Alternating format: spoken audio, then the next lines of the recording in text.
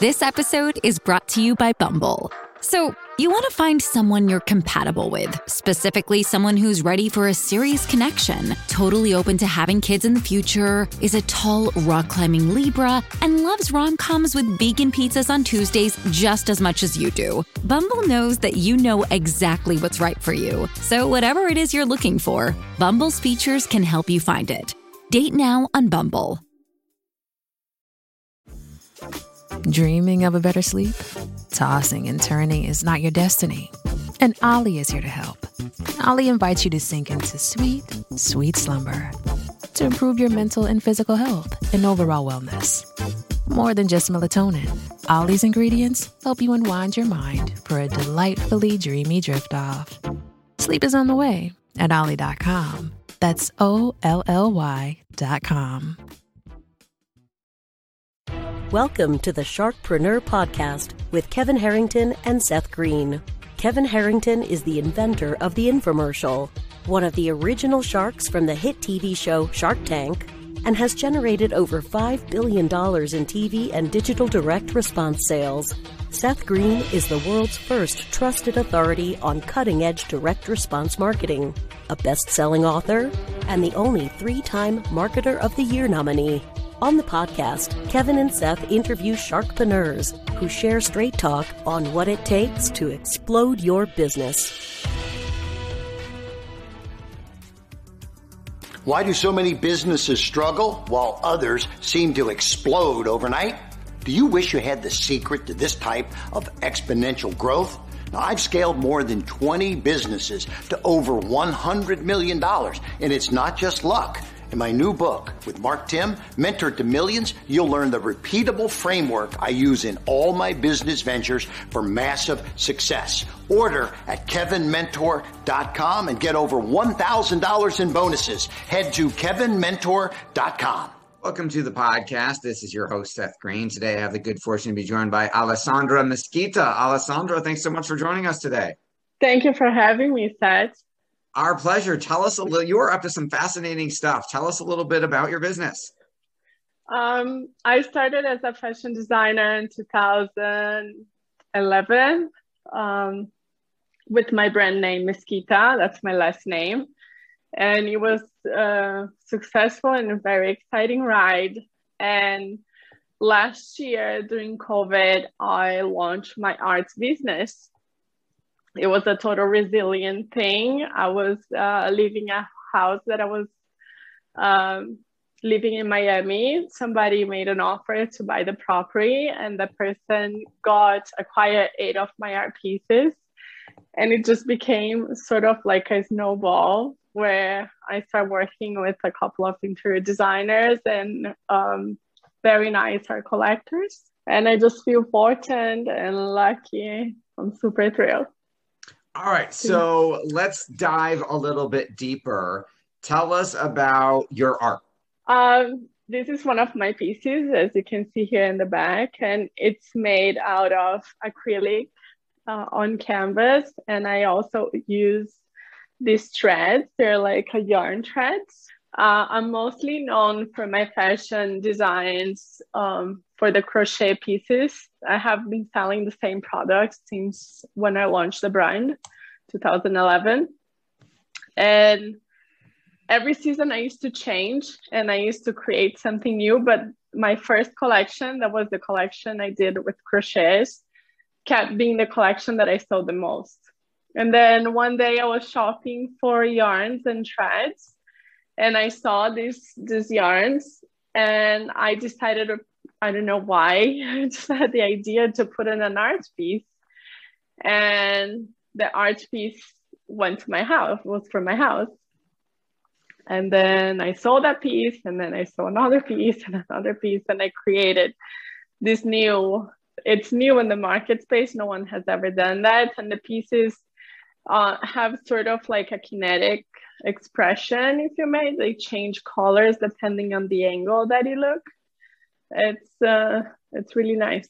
That is absolutely incredible. Now, your fashion line has been featured in Vogue, Bazaar, Vanity Fair, Elle, Sports Illustrated, Us, People, like literally everywhere. Talk a little bit about how you grew that business. I started, it was really funny. I started making dresses when I was very young in Brazil at age 15. My mother used to make her own dresses. My grandmother is, both of them is to make their clothes, because in Brazil, like the way that the fashion worked without the globalization that we're living on today, used to take 6 months for us to be able to buy high-end designer pieces from Dior, Chanel, and usually like my parents used to travel and my mom used to go shopping. But she knew how to cut and sew. So sometimes she used to buy like Vogue Italy or Vogue Paris and rip the pages out of the magazine, go to the fabric shop, buy similar fabrics, and by the end of the day, she had either the exact same piece or a very similar like piece. So the whole world became a giant catalog. Everything was possible. And I wanted to learn how to make my own clothes. So by age 15, I already knew how to cut and sew, but I never liked working in the machine. I thought it was very methodic and very precise work. I like more the creative side of things. And I hired a tailor to make my own pieces. And she started selling those pieces, and I started making those more pieces and selling. So I always had a side business as a fashion designer, but I went to business school. I never thought that I was going to grow that business. It was very like small and something just like a hobby for myself. It was like knowing how to cook. You know, it's not because you know how to cook that in my mind that you open a restaurant or that you launch a line of products. So I moved to the US in 2005, and I opened a production company. That was my first business in the United States. And I produced a couple of events for a fashion designer. His name was Christian Auger. He was a French fashion designer, and he had a business based in LA.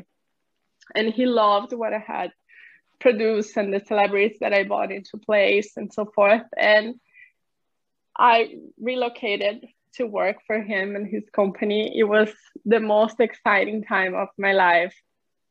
I learned so much from him. And he had 6 brands under the umbrella, Auger Management. He was the owner of Ed Hardy, Christian Auger, and some other brands. And I became his creative director. I produced all the photo shoots for the e-commerce and for all the licensees. He had over 100 licensees. For the distributors, he had many international distributors all over the world. It was the best school I could possibly have. And it was a lot of fun. My office was a huge studio. We were shooting every day. We were traveling all the time, producing events internationally.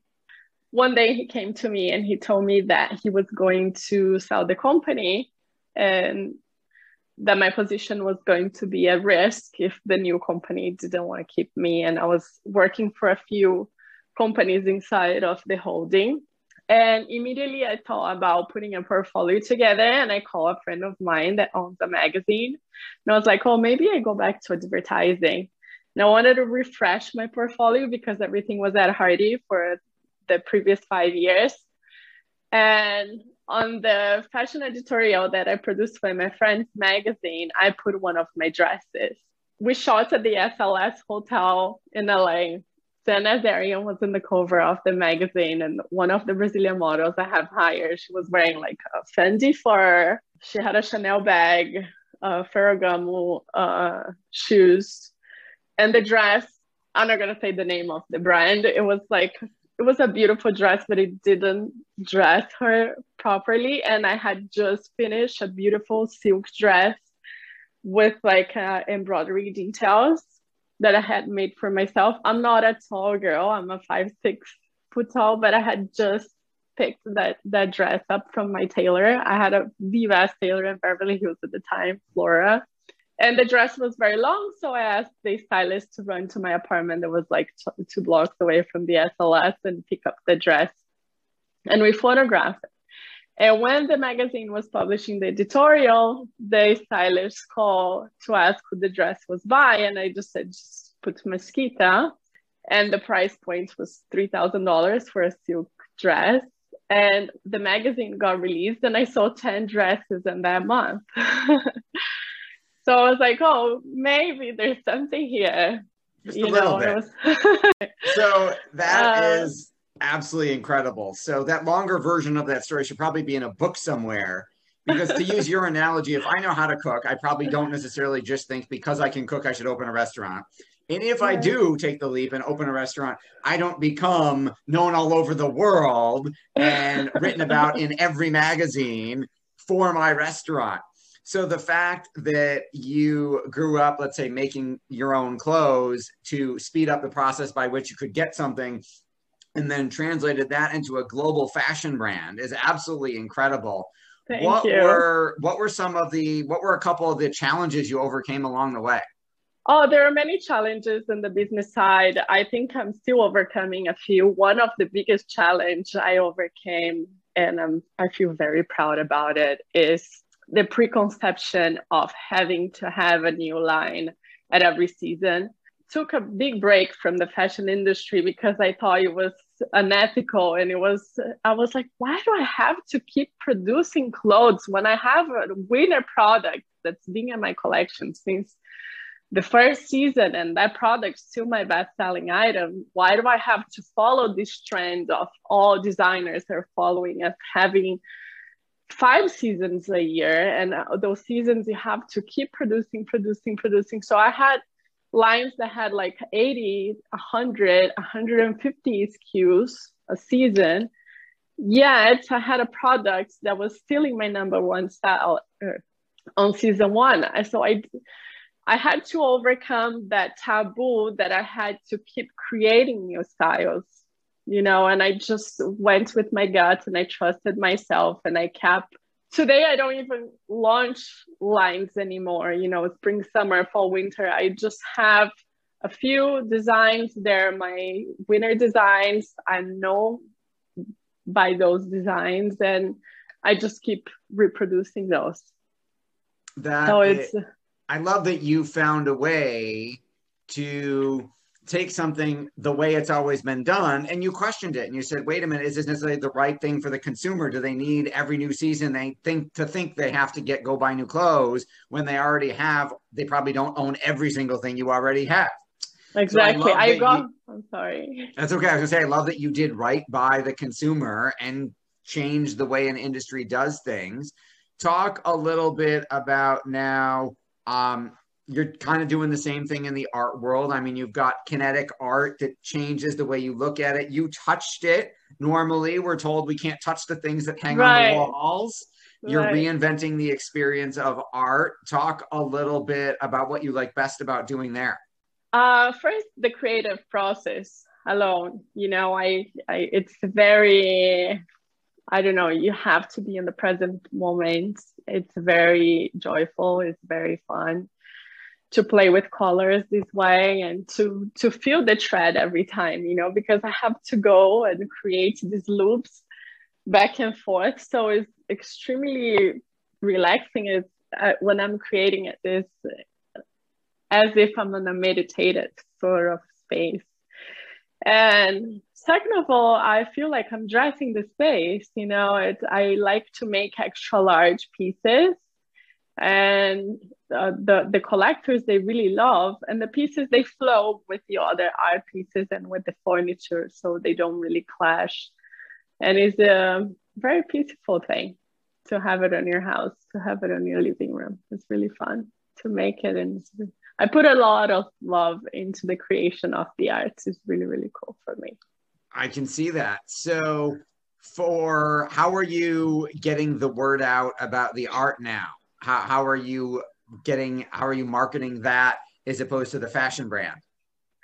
Everything started the same way. The dresses start selling on their own, and the arts as well. So I think it's a unique style. It got recognized as fine arts. Today I'm with 2 fine arts galleries, and I have a couple of very heavy players in the art world, like real renowned collectors have acquired my pieces. So it's super exciting, and it's a very word to mouth thing. I think I'm working with a couple of interior designers. I just catch a wave in Miami. I have been very fortunate during COVID. I know it was a terrible time for a lot of people. A lot of business went down.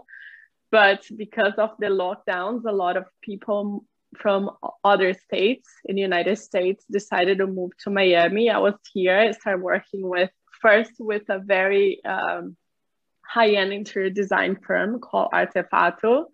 They're also Brazilians, and they started doing staging for high-end luxury homes. So my first piece that sold with Artefato was in a house that sold for $18 million in Coral Gables. And then the second in a home that sold in a building called Art that sold for $22.5 million. So I just feel blessed that the pieces were in such a luxurious and high-end places, and that Paulo, the owner of Artefato, accepted my product. So it was just... That is absolutely incredible.